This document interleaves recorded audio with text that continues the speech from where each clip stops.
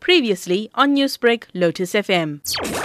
The Durban Metropolitan Police Service are not going to be using handheld breathalyzers. Hence, they will be conducting roadblocks in the conventional method, which they will hold observations, and they will also put onto their statements in terms of their observations held, and to be a sworn statement, which will be in the case docket.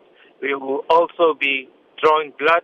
How effective is this traditional method of testing? The traditional method of testing, I do not want to allude too much. I do not want to give away, but the police is trained, and this was a conventional method that was used before even technology was introduced, before the breathalyzers was introduced. So that method will be conducted. Now, the issue at hand here is the time associated with the traditional method at busy intersections.